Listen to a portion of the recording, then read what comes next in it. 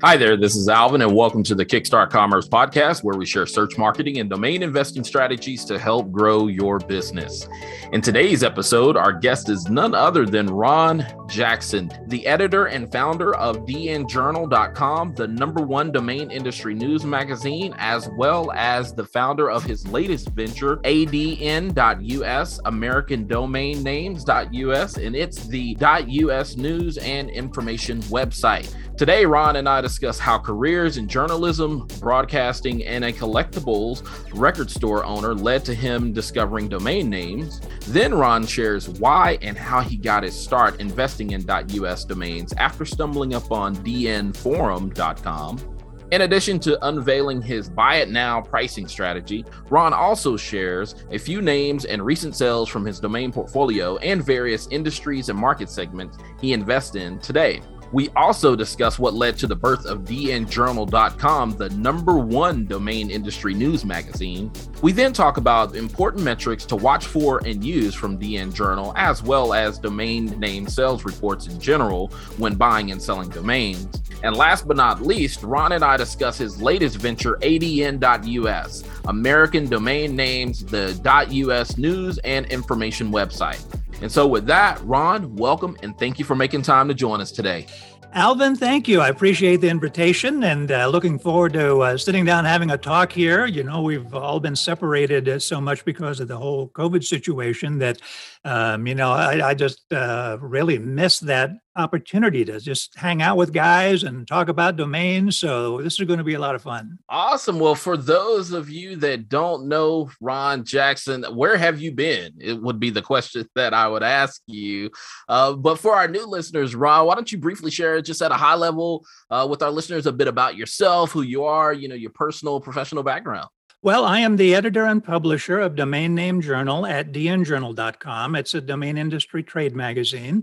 I stumbled into this industry back in 2002. I didn't have any intention of starting a publication, but what happened is I came in not really knowing anything. So the first thing I started doing was looking for a trade magazine to learn from. Because previously I'd been in broadcasting for 20 years, and we had broadcasting magazines, so you could always keep up with what was going on in the industry, who the people were that you needed to get to know. And after that, I spent about a dozen years as an owner of record stores. For those who remember record stores, we could go in and buy vinyl and later CDs. And we had Billboard magazine. So you could learn from that. So I get into domains and I really lost because it was something totally new to me. And then I found that there was no magazine. And having been a journalist for my entire life, I thought, I could do this just as a hobby because at this point in time, thanks to the internet, doing a magazine was not the financial mountain that it would be if you tried to do a print publication. It could cost you $1 million investment to do the printing and distribution and postage and all of that. But with the internet, you could get a $10 domain name and a $10 hosting account, and all of a sudden you're in business and you can reach an audience around the world. So I thought, I'll start a magazine. But again, that was meant as a hobby, not as a business. What I was hoping it would do is give me a platform where I could go out to the guys and gals who were established in the space at that time and ask them how they got to where they were, try to get some tips that way. So to me, it was a networking opportunity. And the thing was, a lot of people didn't want to share many secrets then because they were getting a lot of great assets. So they didn't really want to invite a ton of people in, tell them when the drop times were, and didn't want competition at auctions and so on. But by setting that up as a magazine, people opened up a little bit more and it became a learning tool, mostly for me. But then as it turned out, other people, once it was online, liked it, and advertisers started asking about being on it. So over a period of about 3 years, it morphed from a hobby into what became pretty much the full-time business. After a year, enough people were supporting it that I could spend, maybe instead of spending 10% of my time on it, I was spending a quarter of my time. After a couple of years, half my time. The third year, maybe 3/4 of it. And the real turning point was the Traffic Conference in Silicon Valley in 2006, the first time that we really had taken domains right into the heart of the venture capital community. And a lot of the VC people came out, and all of a sudden, people were throwing so much money at the space, it was really insane. There would be people who wanted to advertise in DN Journal coming in from outside the industry. They would say, I'll pay you triple whatever that person's paying for the Wow. spot on the home page. But I never did that. I was always loyal to the people who were with me from the start. But so I turned down all of those offers. But it was a pretty amazing thing. So from that point in time, I went from being primarily a domain investor, which is what I came in to do, to becoming the operator of a media platform. So through the years, I have always maintained that interest in domains. I still buy and sell constantly. It's just that I don't spend as much time researching domains and doing that sort of thing as I did those first 3 years. Then it's so funny because even though in different times, your path, my path somewhat mirrors one another to a certain extent in terms of me starting in the industry at the end of, I want to say like September 2012. And then actually I actually started writing kickstartcommerce.com as a search marketing publication that for whatever reason, I kept coming back to writing about domains. And so at some point I was just like, you know what, let's just see where this writing about domains goes. And here we are, almost a decade later and doing a podcast, still doing the blog, putting out lists. And so it's almost not necessarily one and the same, but it kind of follows that same path. And so back then though, Ron, like, I guess you probably then drew from your journalist experience in terms of, coming online, because I'm assuming now that you likely don't have development experience in terms of website development. So I guess, how did you initially come online in the days of HTML and CSS? Like, did you have somebody that you paid to do it, or how did you structure yourself? Yeah, no, I had no skill set or knowledge whatsoever about developing a website other than, and it didn't amount to much, but when I had my record stores in 1997, originally I was taking full page ads out in a national magazine called Goldmine. I did a lot of music collectibles. So I was paying for these full page ads in a national magazine. Then the web came along around 97. I kind of started paying a lot of attention to it. And what I noticed was that here you could get a website and, as I mentioned earlier, reach people all over the world. So I said, what if I could cut that huge advertising expense in this national magazine from a page down to a 16th of a page and just advertise a website. And on this website, I could then put all of my inventory. And because of the cost of the national ad, it was limited. I had to get as much stuff in as possible. It's just one line of text, basically, no photos. Wow. You didn't have the space for it. So I thought, with this website, I can put a color photograph of every product. I can put as much stuff as I want on there. So in 97, I put my first website up for my record store, and it was also a global mail order business. So I would advertise that site in the Collector's Magazine. Anyone who was on the internet would then go visit it, and it worked like a charm. And I was able to eventually phase out that huge advertising expense. I was spending about $1,000 a month back then, which was big for me compared to the $20 to put up a website and a domain per month. So instead of 10 grand a year, I'm spending, next to nothing. So I actually, I'm trying to remember what I built that with. I learned a software program because I didn't know HTML. I think it was Microsoft, probably their first version of Front Page came out around that time, along with whatever version of Windows was out. And so basically, as you know, it works just like a word processor. If you could use Word, then Front Page would write the code behind the scenes for you. So it wasn't much different than just using a word processor. So that's how I got it online. One thing I remember about that early site is I would get these CDs that were filled with little animated icons and like someone scratching a record on the turntable. So I went way over, but put about 30 of these things all over the page. So it was like a traffic collision, when you went to the home page. It just looked horrific, but I didn't know any better, at the time, and it worked. I was able to advertise all of my stuff. So I had that very rudimentary basis. And then I was always doing, selling stuff overseas on the internet. So I gained a few other skills. I got better software as time went on. But when it came time to do DN Journal, the music store had been out of business. We'd closed those in 2000 when the internet and CD burning sunk that industry pretty much for everybody. Yeah. So days of Napster.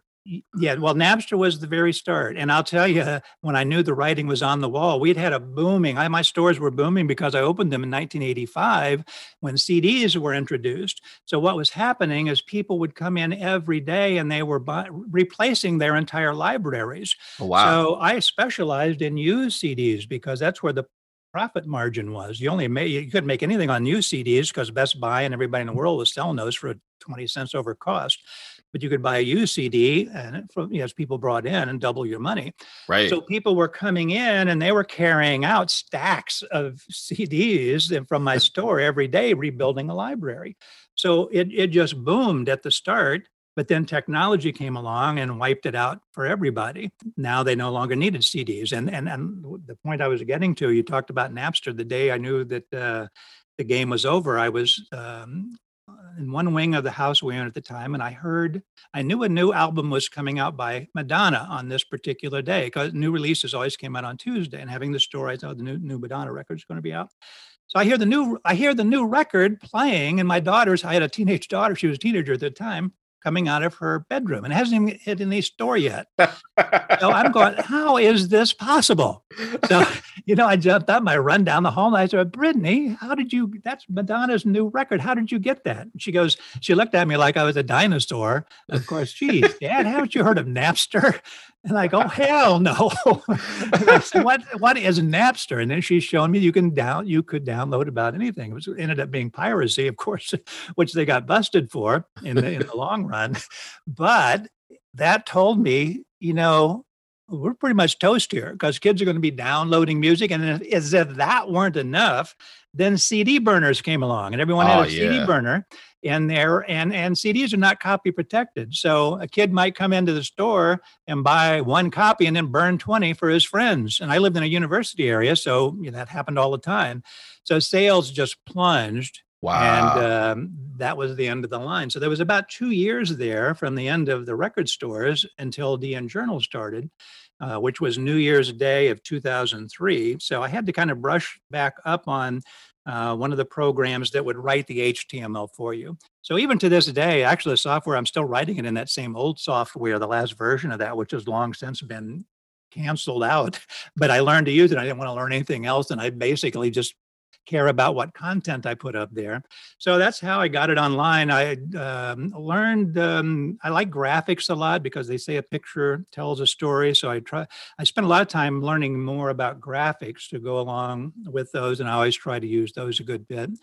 So, it's, the other thing is that I've never been a great delegator. I always like to do things myself, and my wife kids me because she tells people I'm the worst boss she ever had in her life because she was supposed to work in the company, and every time she says, "Show me how to do this," and I would start to show her a couple things, going, "Oh no, here," and then I'd wave her out of the way, and I start doing it. She goes, "How am I supposed to learn if you won't let me do anything?" But that's unfortunately a thing that's been an issue for me forever, and it's not a good trait to have. If you can delegate something to competent people, you should do it. But I'm just one of those characters that got to pretty much do it all myself. And so the product's not necessarily the greatest that way, but I just hate relinquishing that control. That's interesting. So then you're not using WordPress then for DN Journal today. No, not using WordPress. Probably one of the few. It's just straight HTML. Wow. One good thing about it, and when WordPress became so strong, People were telling me then how much Google, how well just straight HTML works with Google, and we've always gotten tremendous indexing. So I did actually put a WordPress site or two up, just dabbling around with it, but I was still much more comfortable in what I learned, and Right. I just was at the point where my concentration's always been writing about topics, and again, I never hired anyone else to do it. So just from that little bit of time with it, I kind of just like back off and went back to what I knew. So I'm probably what is it like? Maybe 1 in 4 sites are not on WordPress is some Right. huge number that is. Right. But and I think that that's a testament to the quality of content that you create, that it's, for a lot of people, it is about getting a infrastructure in place that is SEO friendly and all these other things, versus that's not necessarily your story.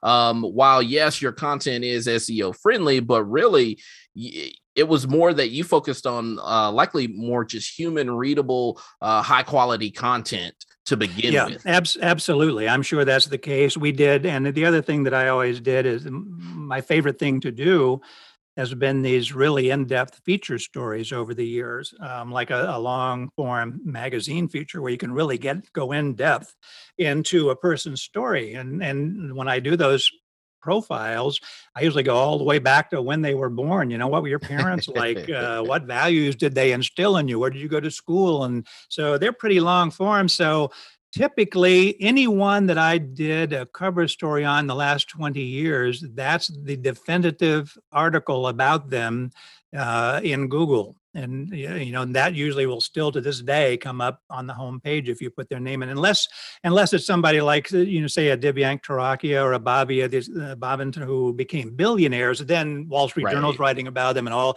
But if it's not it's not someone that's so big that the mainstream press has picked up, then it's pretty much the definitive article on those people.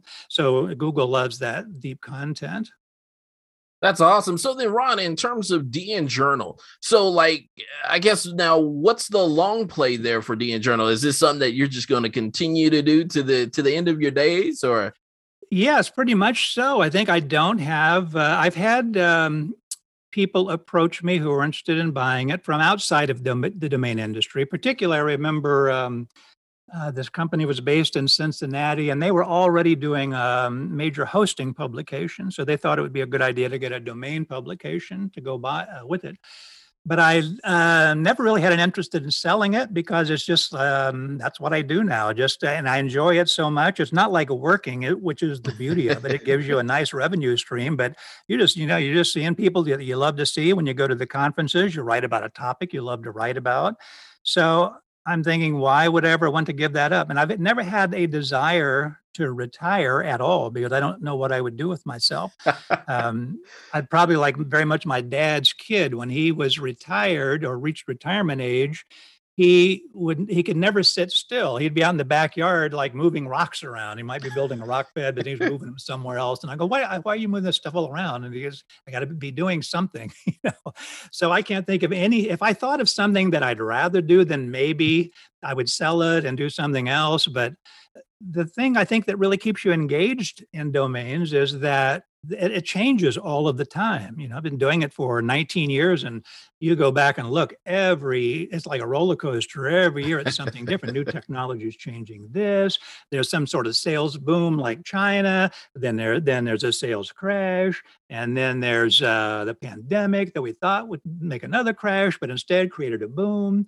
And new people come and go, companies come and go, and TLDs come and go. So it's like nothing I've ever been in terms of just keeping you constantly engaged in what's going on. Now, Ron, in terms of just like that aha moment where you knew, like, hey, this is the next thing I want to do in terms of domain investing. Like, when did that occur for you? Obviously, you had the run there with the record stores, and then that brought you into the online space. But when was that exact moment that you would say, yeah, this is what kind of turned the corner for me in terms of entering into the domain industry? Yeah, well, the thing that brought me into it was when the record stores closed. I was trying to decide what I was going to do next because I'd been out of broadcasting for 12 years. And that's a long time to be out. And I was at an age where it's really not easy to go back in, even though I had a lot of experience. I worked at a major market television station. I was a sportscaster. I've been on the networks. I've covered a half dozen Super Bowls in person. I knew every athlete from the 70s and 80s. Right up till the time I left television. But after being out 12 years, that would be a tough thing to get back into. So I'm thinking, what am I going to do here? I really didn't know. The only thing that I knew was that the only thing of any value left when the record stores crashed was that domain name, because I still had the website on it. The store was closed, the brick and mortar stores, but I could still sell stuff all over the world by email, by mail and the internet. And I did that for a couple of years. But the problem was I'd gone from two revenue streams, the stores and the online, now down to one. And I had a family to raise and a daughter coming up on college age in a couple of years. So there just wasn't enough money there. So I knew I was going to have to do something else, but I wasn't sure what that was going to be. So one day in the spring of 2002, I was always, once computers came in, I was always a computer fan. So I subscribed to a lot of computer magazines. So in the spring of 2002, I got a copy of PC World in, and I opened the front cover, and there's a big ad there that Newstar placed, who is the administrator of the .us registry. And they were announcing that they were opening the .us domain to all American citizens. Prior to that, .us was reserved for specific uses. It was for government, for law enforcement, and for the school systems could use it. I think there are probably a couple of others, but those were the main uses for it. And so the reason that resonated with me is that I remembered having difficulty even in 97 and 2000, when I started the new corporation that DN Journal is under, having a hard time getting the name that I wanted in .com. For example, in 1997, the name of my record stores was Rock Island, because it was primarily a rock and roll collectibles store, and I liked the island motif being in Florida. But rockisland.com, when I started, was taken by some financial services firm, and I think they were in Rock Island, Illinois, or someplace like that. So I couldn't get it. So, and there weren't alternatives then, other than net and org. That was it.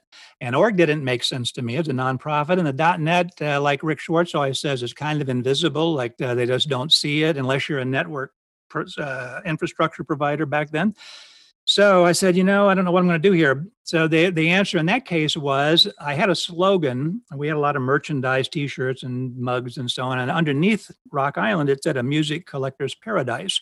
So I looked for musicparadise.com, and that was available. So I took that. So until the stores folded, I operated online, had to under a different name. When I went all online, the stores were gone, then it became musicparadise.com. Then the other example was when the stores went under, I started a new corporation, and I knew whatever I was going to do had to be internet-based, so I called it Internet Edge Incorporated. And InternetEdge.com was taken in 2000. So I think I wound up with no corporate domain for a while, which wasn't that important. But then I see this US ad, and I say, well, I'll get internetedge.us right away. Since I couldn't get the .com, I did that. And not knowing what I was going to do, I said, you know what I should also do? Because the .coms are so hard, think about what my skill sets are, what area I might want to go in, and register some of these .us domains that are just becoming available. So that's what I did. And I just dabbled in a handful, no inkling whatsoever that you could sell a domain name for a profit without something on it. And so I did that, and I'm still kind of just like going back and forth. What am I going to do? So as I'm researching more on the internet, one day I stumbled upon DN Forum, which was the place that all the domainers of the day hung out in. So I went there, and these guys are talking about buying and selling just the domain by itself. And I go, holy cow, you mean, how can there be any value in that? There's nothing on it.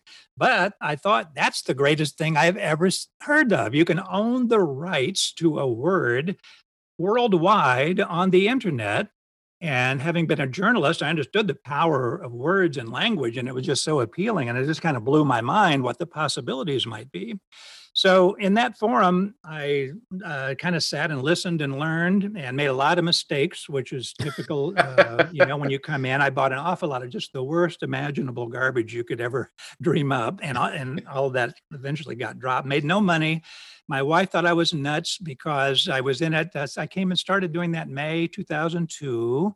After 6 months, I had never sold a name, but I had maxed our cards pretty much out. And she's gone, I'm going to grow. I'm going to end up living in a cardboard box under a bridge somewhere. So a lot of pressure there. But finally, I learned enough on the forums about what kind of names you needed to get that would actually have resale value. And I totally changed what I went after. Then I started buying a lot more .coms, obviously. And I like .orgs, even though it wasn't right for my site. I saw a lot of value in .orgs because it's highly trusted. It's used in the medical space. A lot of people think nonprofits don't have any money. A lot of them have a lot of money. So they have the budget to buy the appropriate name. And because .us is what attracted me to the industry in the first place, I always had an affinity for it as well. So I also bought a lot of really good .us domains at the time and still have those today. But that ended up being the three that I pretty much settled on. I did dabble, as new things came, probably did a little .mobi and lost all of that money and a little bit of this and a little bit of that, all losses pretty much across the board. So I've pretty much concentrated on that three. But that was the moment when I saw these guys in the forum buying and selling just the words by themselves. And to this day, I can't imagine, a cooler business or one that was more suited just to my personal background and my interests. And then, so you go from there, from being a domain investor, and then you, I guess, get this idea of, oh, wow, this industry needs a trade journal, a news magazine of some sort. And then you launch out into DN Journal. Now, how has DN Journal helped you level up as a domain investor, or has it? Well, yes, it has tremendously, because in the course of covering the industry, I've been to almost every major domain conference anywhere, wherever it is in the world. I've gone to just about all of them. And I try to be really comprehensive in conference coverage. So I would sit in every single session at every single conference. Well, most of the guys are out in the halls, cutting deals and, just chatting. But I'm in there. I feel like I've got an obligation to take notes on what is being said, take photos, and report all that. In more recent years, probably quite a few years now, I got away from doing that to that degree where I have to do everything. I will go in every session still, get a photo, maybe take a few notes, but then I will go back out and try to, hang out with some people, because you learn as much, if not more, in the halls as you do in the sessions. But those early years of doing that, I heard everybody who was an expert in the field, and I think I took something away from every conference that really helped me get better at what I was doing with domains. So one thing, again, back then that Rick Schwartz always preached was have as many revenue streams as you can get going. So I had one in buying and selling domains. And back in those days, parking was a huge revenue stream. If you got good traffic domains, you could make thousands of dollars a month from the parking revenue, which has really dried up, unfortunately, the past decade. But you had that, I had parking, now I had DN Journal, which had advertising revenue. So having all those things going at once, it just really became more than a full-time job. And you got out of the doghouse with your wife. Yeah, I did. Now she's happy as a clam that I blew those credit cards out back in 2002. So then I feel so grateful to the industry because it's enabled me to do pretty much everything I've ever done. My daughter was a brilliant kid. We were able to send her to an Ivy League school that I never would have been able to do if it weren't for domains. She went to medical school, got a medical degree. She got an MBA, and I never could have financed all that as just a parent, with on an everyday income. And it's just, everything I own, I owe to the domain business. And I don't know what else I would have done, but I have a hard time imagining that anything would have been more rewarding for me on every front. And the personal relationships that I made are I can go back to my previous bit, all those years in broadcasting and in music. I still have a couple of close friends from each of those fields, but in domaining, I feel like there's 20 people that if I left this business today, I would still be in touch with all the time that are really just really good friends, really good people. That is awesome, Ron. Now, a little birdie told me that had you probably not gotten involved into the domain industry, you would have made a heck of a wrestler. Is that true? A wrestler, like a fighting wrestler, right? Okay, well that's not quite right. I would have made a heck of a wrestling announcer, but as far as getting in, actually, I did wrestle in high school. Oh, you did. The reason I didn't pursue that is I was having guys half my size beat the crap out of me, and that is so embarrassing. When here you are, you got 80 pounds on some dude who's about 4'11". He's got you tied up like a pretzel. And so I said, no, this is not going to work. Awesome. And you took the radio voice and took to the world. But I did actually have some very close experiences in the professional wrestling field. When I came down I grew up in Ohio, and I got into TV by coming down to Florida, where they were putting a new station on the air in Sarasota. ABC was putting a new station in there. And it happened that the guy who owned the station also had two radio stations, an AM and an FM. So they had a job opening for a newscaster and a DJ. And I wanted to get out of the north, out of those cold winters in Ohio. So I applied for that radio job. And they liked the tape. But the thing is, and it's still true today, they always say that in Florida, they pay people with sunshine. They don't give you any real money, but they'll say, hey, you're down here, you get the beaches, the sun, it doesn't pay. Generally, most jobs don't pay comparable to what they do in the bigger cities. So at the same time, I had an offer from a little station in Western Pennsylvania, and it offered twice as much money as this one in Florida.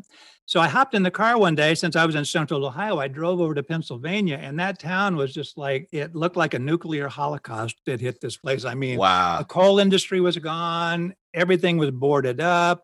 And I just said, no, I'll work for half the money and I'll go to Florida. But I told them that. I said, look, I have a better offer, but if you'll let me work 1 day a week in the TV station you're putting on the air, I'll do anything you want me to do. I don't care what it is. Just get my foot in the door. I'll take the radio job for the crappy money you're offering. So I didn't tell them that, because that obviously would have been rude, but they gave me the job, put me to work. But that old saying, that be careful what you wish for. Right. So, well, my first job they gave me, they had to do something with me because they agreed to do it at the TV station. So between the 6 and 11 o'clock news every night, they would lease the studio out for local people could come in, and maybe they'd tape a public interest show that would air then on Sunday or something like that. So one of the things that was in there, a mobile home park wanted to sell more mobile homes. So they decided they were going to produce a half-hour square dancing show. And that's what they put in the studio between the 6 and 11. My first job was running the camera on all these old people square dancing for an hour. And I'm going, what? This is not what I signed up for. And here I am, an old person myself, so I shouldn't make a light of that, though I wouldn't be square dancing. Now, as you know, I would be break dancing all over the place and whirling around like those kids do. But that got my foot in the door. And I did the radio during the week. And then everyone has to go on vacation. So the main weather guy on TV was going to go away for 2 weeks. And so the manager comes to him and said, Ron, can you do weather? And I said, of course, I can do weather.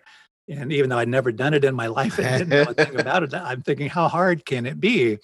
So they let me fill in as the weatherman, and it's pretty easy. You just tear stuff off the wire service and put some magnetic numbers on. We didn't have not really advanced computers in, so you're putting magnetic numbers on the boards. So I did that, and then the sportscaster was gone, which is the job I really wanted, but they let me fill in there. And then they created for the first time a weekend newscast, and they gave me that. So that was my first full-time thing, was being the news anchor. And just by myself, it was a 15-minute newscast. I do the news, weather, sports on the weekends. Then finally, the weather guy got a job, I think with the San Francisco, and I became the full-time weatherman, which wasn't the gig that I wanted, but I was on every day now. Then the sportscaster, Andrea Kirby, was hired by WJZ in Baltimore, and later she went to ABC. Andrea was the first female broadcaster on a national network. She was on ABC's college scoreboard shows after she went from WJZ Baltimore up to New York City to the network. So anyhow, when Andrea left, I told the manager, I want to be the sportscaster. And that's all I played sports. I love sports. So I got that job, and that's what I did the next 16 to 18 years in television.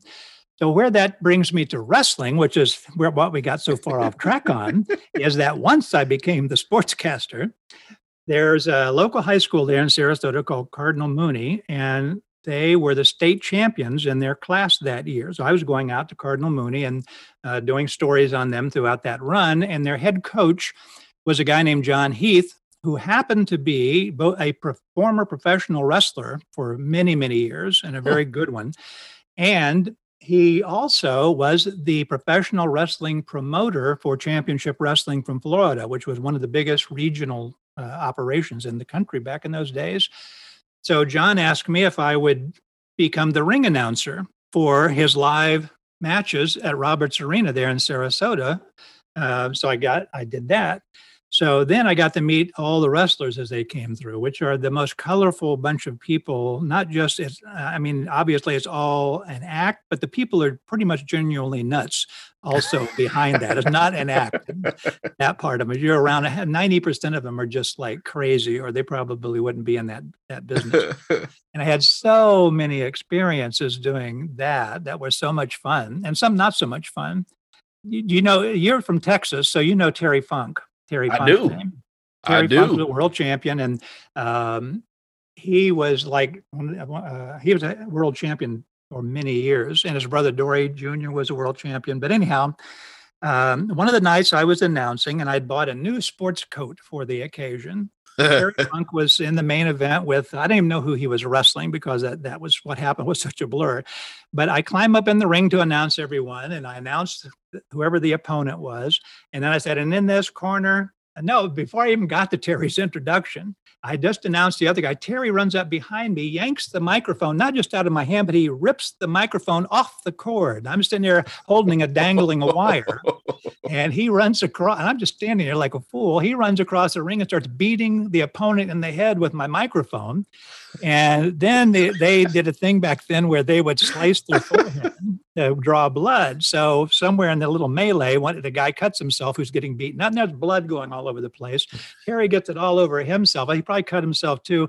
He comes staggering back across the ring. I did not have the common sense to get out of the ring. I had backed up into a corner. So Terry comes stumbling across the ring, grabs me in a bear hug, and just rubs his whole head down the front of my new sports coat. And he just goes and sinks down to the floor and lays out like he's passed out. Meanwhile, I'm looking at my jacket and I'm going, who's going to pay for this? And I have no doubt that John Heath put him up to doing that. Shoot. As a rib, because they loved ribbing each other.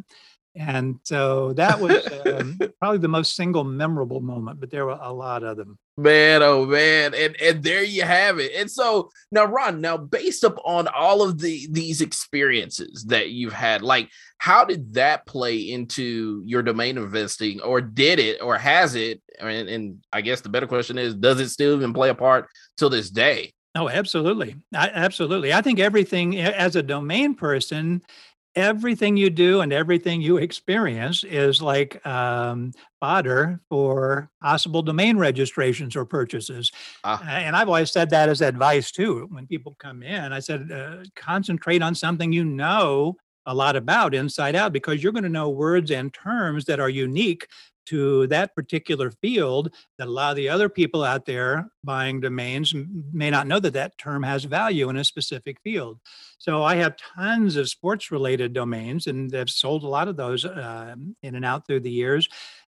Tons of media domains, having worked in broadcasting, probably more than anything else, all kinds of news related domains and reporting domains.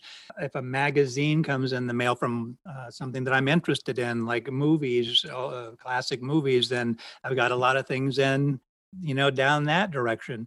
And that's, again, what to me makes it so much fun. If you're just picking up a newspaper or a magazine, or you're going out to a show, or anything you do, you go to a concert, you're thinking, at least I do, and I know I'm not unique in this, because other domain people tell me the same thing. You're thinking about, oh, that would make a good domain name, those words. And then you grab your phone and check and see if it's available. And I'm always startled sometimes when I think, oh, wow, that's a really good term. And I look and it's available in one of the 3 extensions that I like to buy. So I'll pick them up on the spot. So absolutely. And I had prowrestling.us for a while. I think that Oh, might have been wow. one that I sold. So other wrestling related domains, and I still got all kinds of baseball domains, football domains, like kickoff .us. And I've always, one thing I love about having all those, Frank Schilling once said that he thought of every one of his domains as a project that he might want to do. And though he knew he would never get around to them. So I have like 1,000 plus projects, but if I ever wanted to do something else, I would have the right domain name, I'm convinced, for anything else that I might want to do.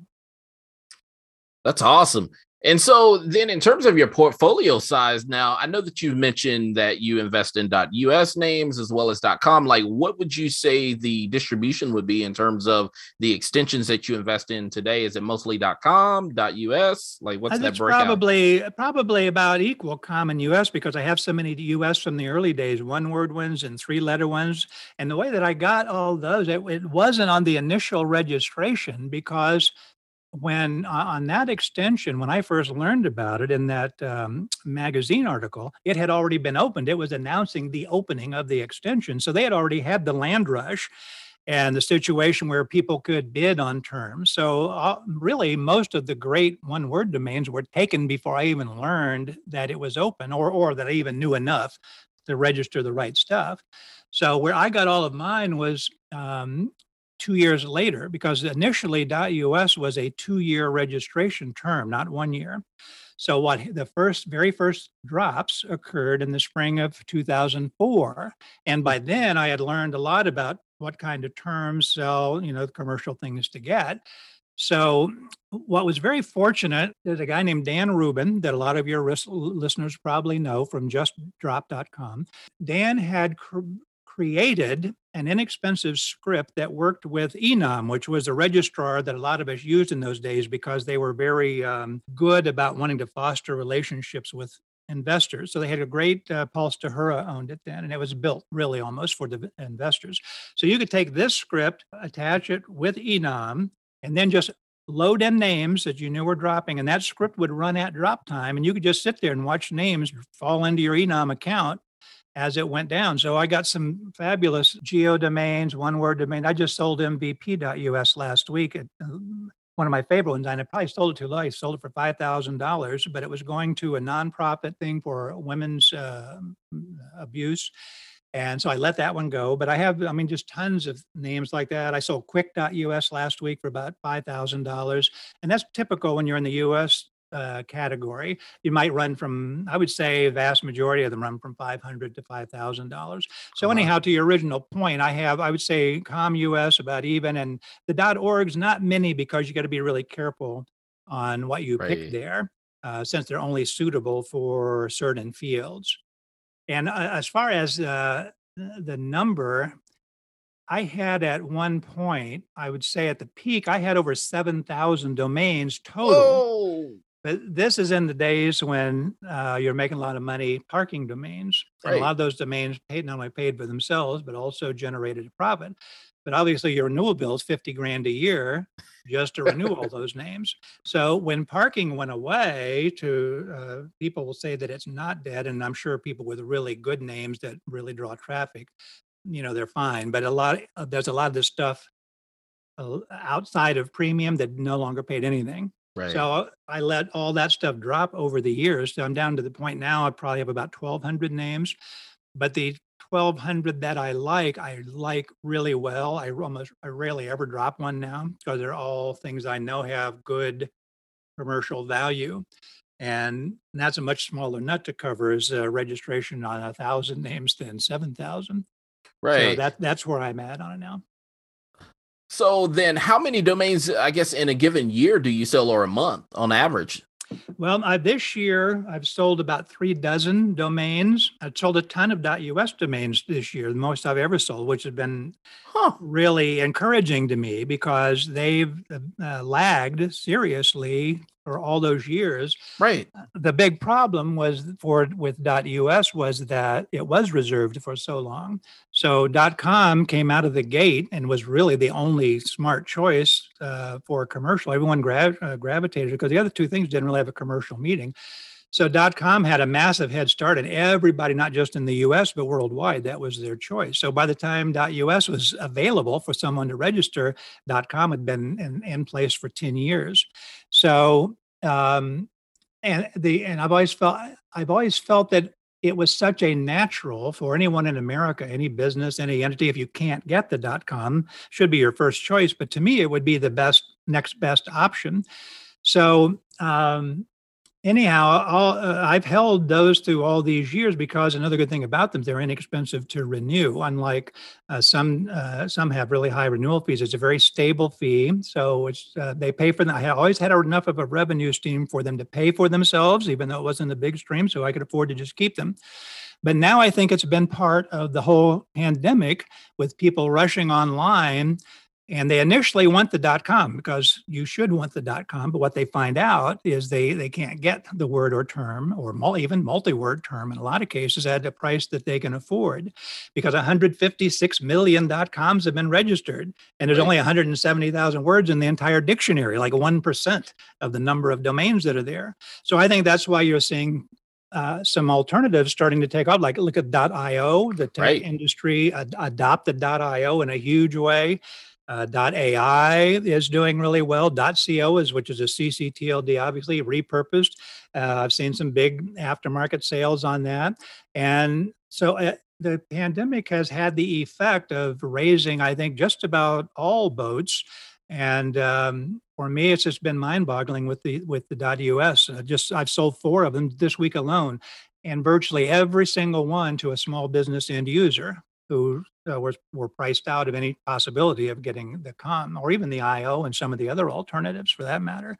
But I still have very little in them, even after renewing them. My best ones for, let's say, 04, where we're at now, 17 years, I've still got $100 in them.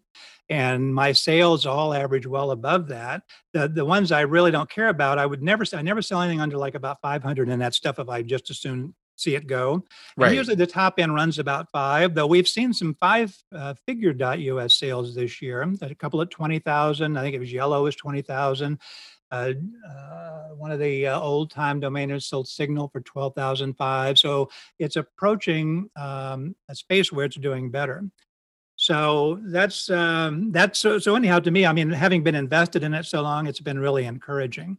And there'll be another piece of advice. What I think triggers that. I don't know if you want to go to that now or come back to it later. But no, we can do that. Well, the other point that I wanted to make that was a big catalyst in causing those sales to start happening was that I went to all buy it now pricing, which I had resisted forever. But and then the other part of it was Andrew Alleman had, and I have credited Andrew for this personally and multiple times since. He had written about the other important thing is make sure you get your names in the GoDaddy registration stream, which means get them on a platform that GoDaddy will show those as alternates when someone goes to GoDaddy to register a domain, and they're obviously the 800-pound gorilla in new registrations. If they type in the name and it's not available, they'll show them these aftermarket names that are available on their platform.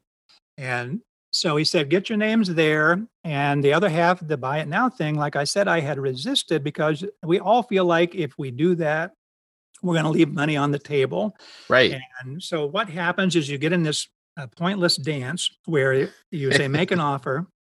And the offer is always $50, or maybe if they're really feeling, like they got a lot of extra money in the pocket, $200, So it's just like, and then you come back and, it's just like trying to buy a bracelet in Tijuana or something. It's just not the way Americans are used to doing business. Certainly not small business people. It's such a turnoff to them.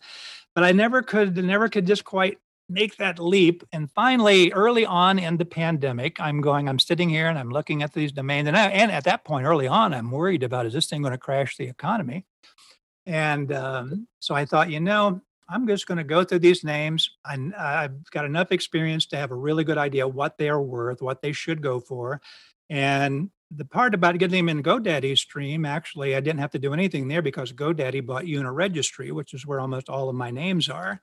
And my names were in the Uniregistry market. So now GoDaddy has those. And all of a sudden, overnight, when GoDaddy bought them, all those names are in GoDaddy's stream.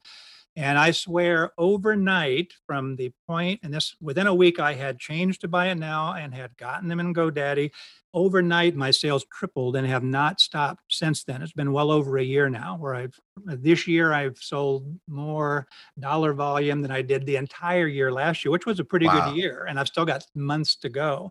And most people I talk to are saying the same thing, and regardless of what they have, whether it's comms or IOs or what it is, it's just been an amazing market. Wow. So then really getting them in that buyer stream then is what's doing it for you. Plus, I would assume, because the other side of that equation is also making sure that you price realistically when you're doing Buy It Now, because some people will say, well, I did that very thing, Ron. I got into the buyer stream, but you put a 2-word at something like $50,000, Buy It Now. And it's like, that's probably not going to happen. That's exactly right. In fact, there's one guy, I won't mention any names, but he's putting oneword.us domains out there, and he has a Buy It Now on it of $300,000. It's not going to happen on your wildest dreams, so why even bother with that? The pricing realistically is really important. What's been really amazing to me, though, the other point about that going to Buy It Now is I think I have them priced right. And I feel like, they're going well, but I could always adjust the price up pretty easily. I have so many. But what I have found that has really flabbergasted me is I do not get offers anymore. They just pay the Buy It Now price. Wow. And that tells me that I was right. I was 20 years to the right idea, but I was right in the idea that small business people don't want to deal with all that. If you give them a fair price, and again, I know small businesses and medium business because I operated them. I operated brick and mortar ones, so I have an idea of what budgetary restraints are and what kind of price would be affordable or considered out of reason by a lot of small businesses.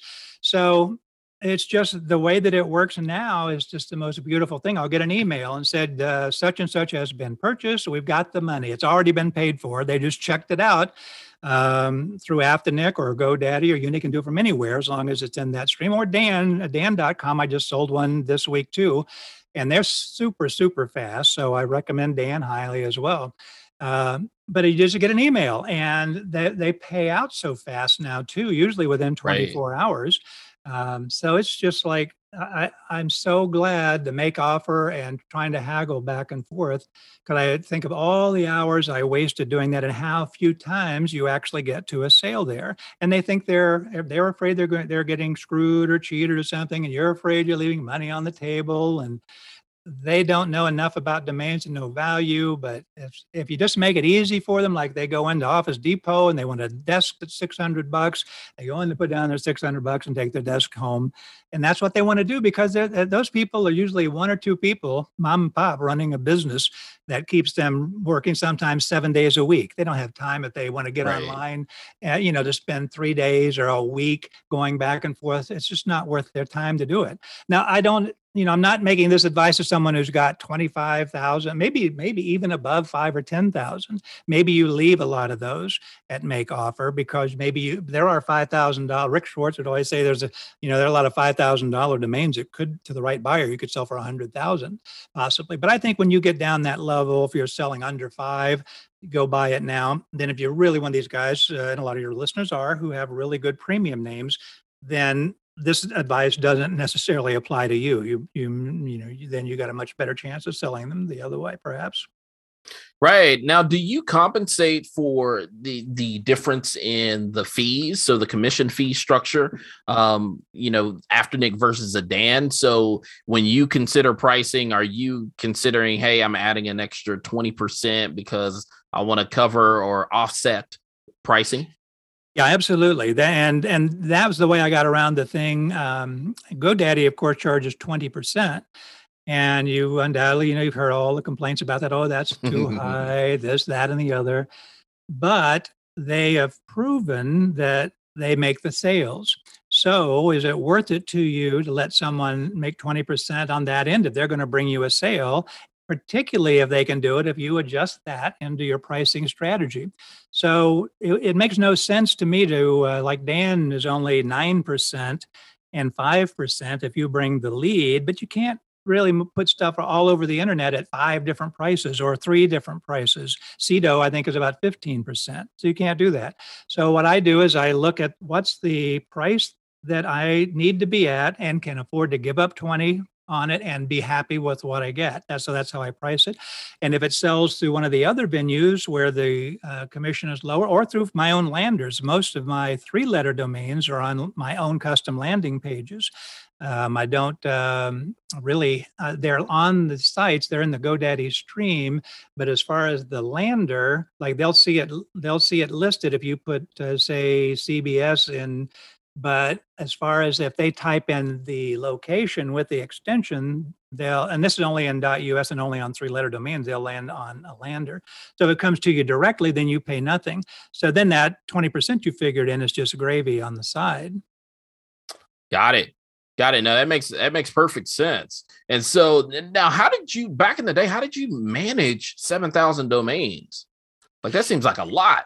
It has a lot of domains, and as in an Excel spreadsheet.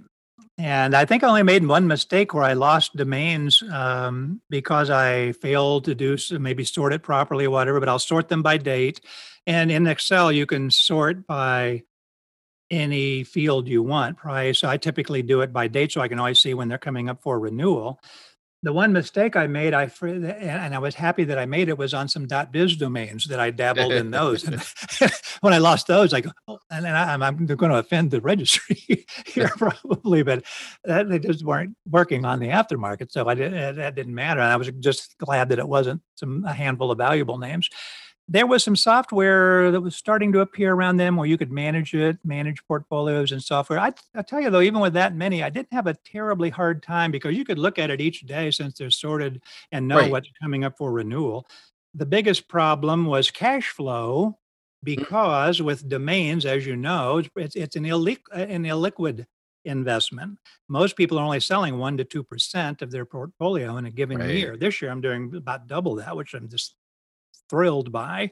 But that couple of percent that you're selling, you don't know how they're going to come in. It could be a cluster 1 month, then you may not have anything for 2 or 3 months. Meanwhile, your renewals are popping up. You got to have cash on hand to do those. So when you're talking about that many of them and you get swamped with a bunch of renewals at once, you could get caught without a lot of cash at the wrong time. That was the only thing that I can ever look back on and say that's the only thing I found difficult about that. It's certainly a lot easier now with just over 1,000 is pretty much a snap to track in a spreadsheet.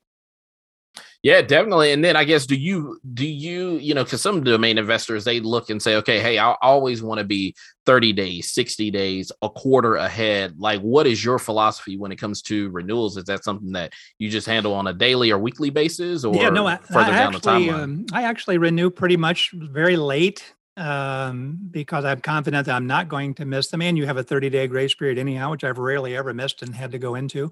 So I'll typically renew them about a week ahead because I'm always thinking, particularly now that I'm selling a lot of these buy it nows at a quick clip. Ah, Why renew it when you may sell it next week, or why renew it early?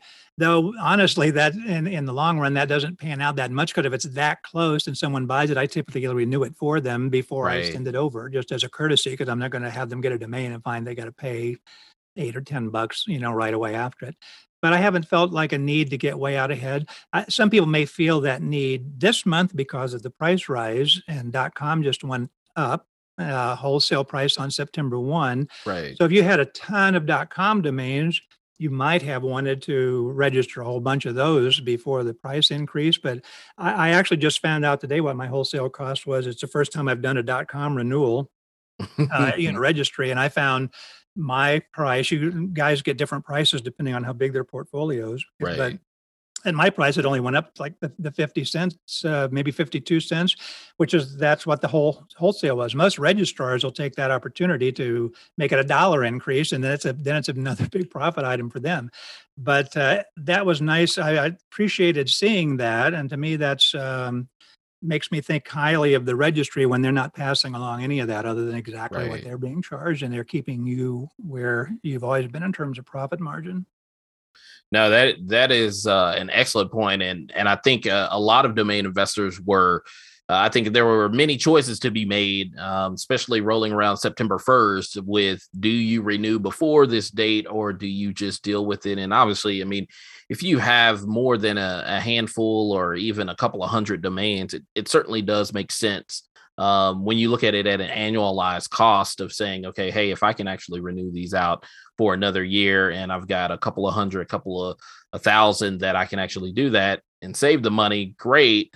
And I know that there are some that were actually doing multi-year, and so to try to take Right. advantage of that. But again, it becomes, do you tie up your cash flow now to do that in hopes of selling, and you don't know whether or not you're going to sell? You'll sell at some point. It's just a matter of when and how long is it going to take to get around to doing that. Exactly. When I start thinking about that, I always think of Mike Mann, who has 300,000 domains to Right. manage. And so I look at myself, and I go, well, the .com increase doesn't really affect me at all. I don't care about it. It's not enough money to worry about. But with 300,000 domains, you're talking about $150,000 increase Right. in one whack. So that's a lot of money. But Definitely. yeah, so it all depends on how many you've got to deal with. Definitely. Now obviously you have an interesting seat on the bus in terms of dnjournal.com. So does that often impact your pricing, or you just really don't even pay attention to it in terms of how you price your own domains? It does, obviously, because doing that domain sales report, I'm reporting on the exact number that thousands of domains sold for each biweekly, every time that report comes out. So I see that data constantly. So I definitely use that as a reference point. It can be really difficult though, because people are always saying on blogs or in forums, they say, "How did that domain sell for $5,000 or Right. 10,000?" And I have names that are way better. And there are things you scratch your head on, but it all depends on the buyer who sees value. But what I'm still confused by to this day, okay, the buyer sees this value in some name that appears to make no sense. How does the seller know that Right. has value? Because some of these things, uh, they couldn't possibly know that that means anything. Some of the names, or maybe they could. I don't know. The guys like Ken Jennings on Jeopardy knows the answer to everything. So I guess these guys who are the real pros, maybe they know every term. They got a handle on what it is. But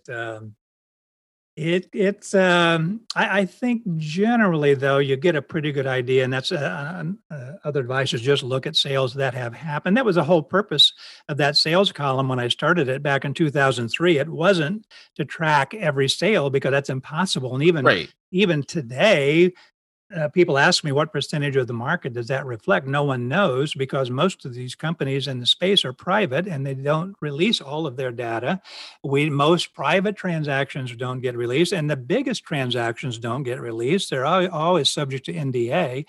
So what I've always told people is what we get is a sampling of the overall market. If I had to guess, I'd say maybe we're getting 10 or 15% of all the sales that are happening. If that may be too generous.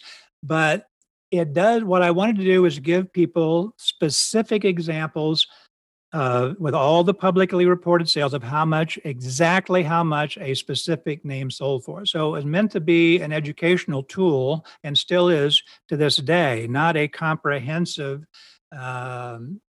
catalog of every sale because no one has that. None of us do. But it it gives you a way to not only kind of price individual names, but spot larger trends in the market. What class of names is selling a lot now? What TLDs are selling? And that comes through very clearly. I think, and it all goes back to the classes in statistics, where they would say, if you have a jar of jelly beans and you reach and take a handful out, if you take that handful and separate them out, it's going to be pretty representative of the dispersal of those same colors within the jar of jelly beans. It won't be exact, but it's a pretty good idea. And I think that's what the sales reports give people, and it helped them with their pricing, both buying and selling.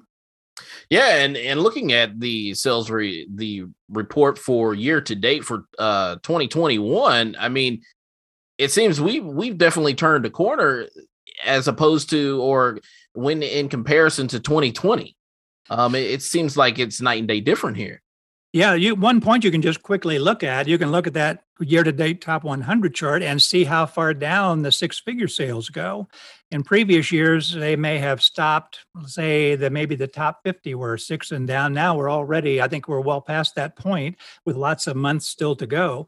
And I haven't seen that since like the heyday. There were a few years back, like in the VC era, when they were pouring money in, when the entire chart was six figures. Number one, you could have a six-figure sale and not even be one of the top 100. Oh, wow. This year, we're going to come pretty close to the entire chart. It's going to take six figures to get on the all extension winner, or pretty close to it, I think, with the time that we've got left. And just this summer, which summer had always been the slow period, Right. People are on vacation, so businesses are kind of slowing down a little bit. They don't have everyone on hand, but this summer has just blown up with domain sales. And I think it's that how many of the brick and mortar stores just got hammered so bad Right. in this pandemic, they can't do business, and they can't do it now. There's some of them are doing it, but it's really hard to do business safely. So yeah, I think the message that they have to be online has been hammered in once and for all. There is no denying it. Even when COVID goes away, they can never take that chance again. They've got to have an online presence as an insurance policy. That if something like this happens again, which it will sooner or later, hopefully not for another 100 years, but the way the world is going and these things morph, who knows? But it has been just lit a fire under the domain business and created a recognition in areas on Main Street where there really wasn't recognition. Now I get questions from small business people now, and I answer a lot of them before they buy a domain, because it's all new to them. And I talk, what are you doing? So I got to get a website up. My store business is like, I've lost 50% of my business, but I can sell this stuff online. So it's selling itself is a whole different topic, and because now you got to find something you can sell that Amazon's not carrying, and Right. so that's a difficult world too. But if you've got found a niche for yourself, then you got to take it online, or if you're a service provider for people to contact you, you need to be there and tell your story online. The common thing I hear people within the business say is that the pandemic has accelerated the adoption of the internet and the traffic going to do that, to get online, by at least 5 years beyond what it would have been under normal circumstances. It's like it brought us 26 or 27, or 2026, 2027 arrived 5 or 6 years early in that process. Wow. Yeah. And that's what it seems to be. 2020 will be known as that year of many things, but definitely for the online space, and likely and it played into the hands of many domain investors. And is that the online became necessity. Exactly. And it doesn't appear to be moving backwards. And so with that, I mean, wrapping things up now, Ron, like, where do you believe with how things have shaped up thus far with 2021? I mean, do you think that this is an opportunity that this kind of run continues on into 2022, or you think that it'll kind of slump off? I do think it will run for some time to come. Everything goes in cycles, and there's the old saying that trees don't grow to the sky. So sooner or later, it's not going to keep growing at the pace, and it can't keep growing at this pace. Nothing can keep growing at a crazy pace. But when you look at how many people are offline, and I saw something the other day that half of the businesses in America still have no web presence, that's still a lot of room for growth. And we're not even talking about less developed countries that are getting online as well, where it's even more important for them to be online because it's much more affordable. And in remote areas, they can reach people that they can't reach because they live in too small of an area. So I would think, I would be surprised if it didn't run a good solid couple of years more. And the only thing I could see, if there was a huge dislocation in the general economy, like there was in 2008 when the mortgage crisis Right. took down everything and people were taking money out of the bank and putting it in their mattress, under their mattress, and crazy stuff like that, afraid that we're going to hit another depression. Um, if there was a situation like that where money was really precious and difficult to get, then people have to cut corners everywhere, including domains. But if and then the economy doesn't have to keep booming. If it can move along at a reasonable pace. Of course, one thing the government did is pump liquidity into the market, so we didn't have that cash crisis that we had the last time. This is what I Right. feared, and most of us feared at the start of the pandemic, that would happen.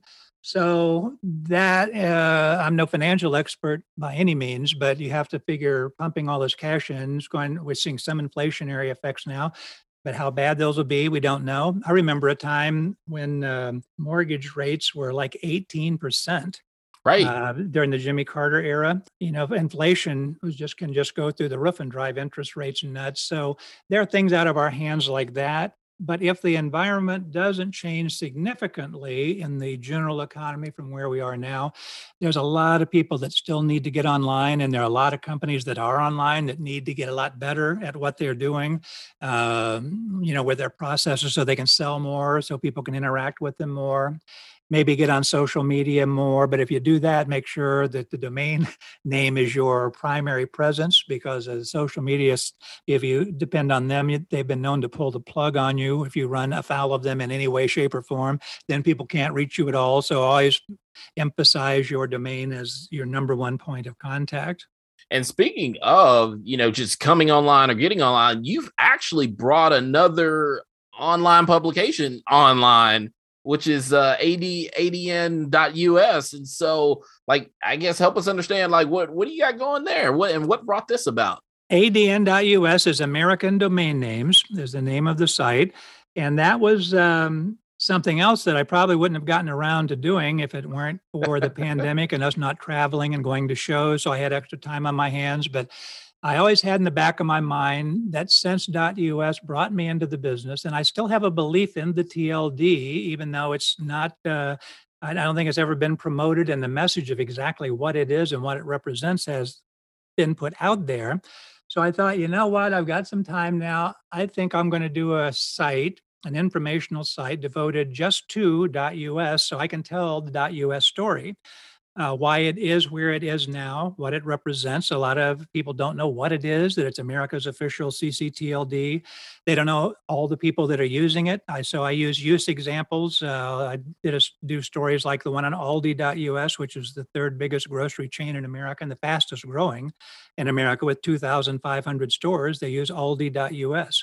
Wow. The biggest commercial real estate company in the world uses .us in America, CBRE.us. They're based in Dallas, Texas. But CBRE, they operate globally, but they use the local CCTLD to personalize their business operations wherever it is they operate. So they would be on the DE in Germany. They're everywhere, and they'll use the IT in Italy and America. They follow that form and use the .us. So I'll show use examples like that. I'm doing some profiles, just like the profiles I did in DN Journal. I'm doing profiles on the original .us guys that were there when I was, who've invested in it and stayed with it all these years, still believing in it, even though I think most of them have made some money. It's just that your returns would have been greater if you had put them in .com. You never know what your return is going to be on investment. Right. But we've just felt that someday people were going to get it, particularly small business people. I just look at it as com's the right choice if you can get it. But today, with how many are registered, most small businesses are going to have to consider an option. So what's your best option? And we can argue that point. But for me, if you're an American citizen, to me, it's just like the German citizens. They go to .de, British citizens go to .uk. It's their natural. In Germany, .de is preferred over the .com. It's used more. That's probably not going to happen many other places, but to me, it just makes so much sense. And so that's what it is. It's a news and information site. It was launched on the 4th of July, which I thought was the ideal date to launch a site devoted to American domain names. So I'll do what I can to try to just tell the story. It's not a site that is really meant for investors, other than you can use that site to show potential end users. I want to educate small businesses and end users. I don't, I don't really. I mean, I care what investors do because I want them all to be successful, including the U.S. guys, but I'm not writing it for them. And you can see from the writing, it's supposed to be more educational. And I'm hopeful that now that GoDaddy has taken administration of .us, that they will do more to tell that story as well. Neustar had it before, and of course, GoDaddy bought Neustar last year. Right. GoDaddy's got a lot of balls in the air, but they got a lot of people too. So I would love to see them promoting .us on the homepage and tell people what it is. It's America CCTLD. CITO just had .us featured on their homepage for, I don't know if it's still there. It's been up for a solid month though. And CITO, of course, is the dominant giant in the CCTLD space, so they understand it quite well and have been putting that out in front of people. Maybe that's been part of the reason that it's helping too. But that's what ADN.us is all about. It won't be of interest to everyone, but if you're an American, and also it's not limited just to Americans, you can register .us if you do provide a business or service to Americans. So an interesting driver of .us, a lot of the buyers are non-U.S. companies. In fact, Quick.us was bought by a company in Colombia. I don't think they put a site up yet, so I don't know what they're going to do with it, but it will be I know they were some sort of it's called Quick Help was the corporation. But anyhow, they're going to serve Americans, and those people think in CCTLD terms overseas, so they recognize the value there a lot quicker a lot of times than American citizens. Awesome. Well, then last but not least, I mean, is there anything else that you'd like to share with listeners in case somebody says, hey, I want to get in contact with Ron. I've got a couple of questions just about your journey or .us domains. Like, how should they contact you? You think we still got listeners here after this hour and a half that we've been? I'm sure you do, because who would not want to sit and listen to us talk for an hour and a half? I'll bet that every single one's there. And to them, I would just say, I'm easy to find. Editor at dnjournal.com, Ron at ronjackson.com, and now editor at adn.us. And that's a place you'll find me. Well, awesome. Well, with that, we're out of time. So, Ron, thank you again for joining us today and sharing your entrepreneurial and your domaining experience. Thank you, Alvin. I knew the time was going to fly. I knew it was going to be a blast. I really enjoyed it. And I hope people who listen got something out of it as well that will help them on their domaining journey. Great. And with that, thank you, listeners, for tuning in to Kickstart Commerce, where we share search marketing and domain name strategies to help grow your business. Please subscribe to this podcast via iTunes, Google Play, Stitcher, Spotify, or Podbean. Last but not least, please visit kickstartcommerce.com to subscribe to the newsletter sharing tips and tricks about the disciplines of digital strategy.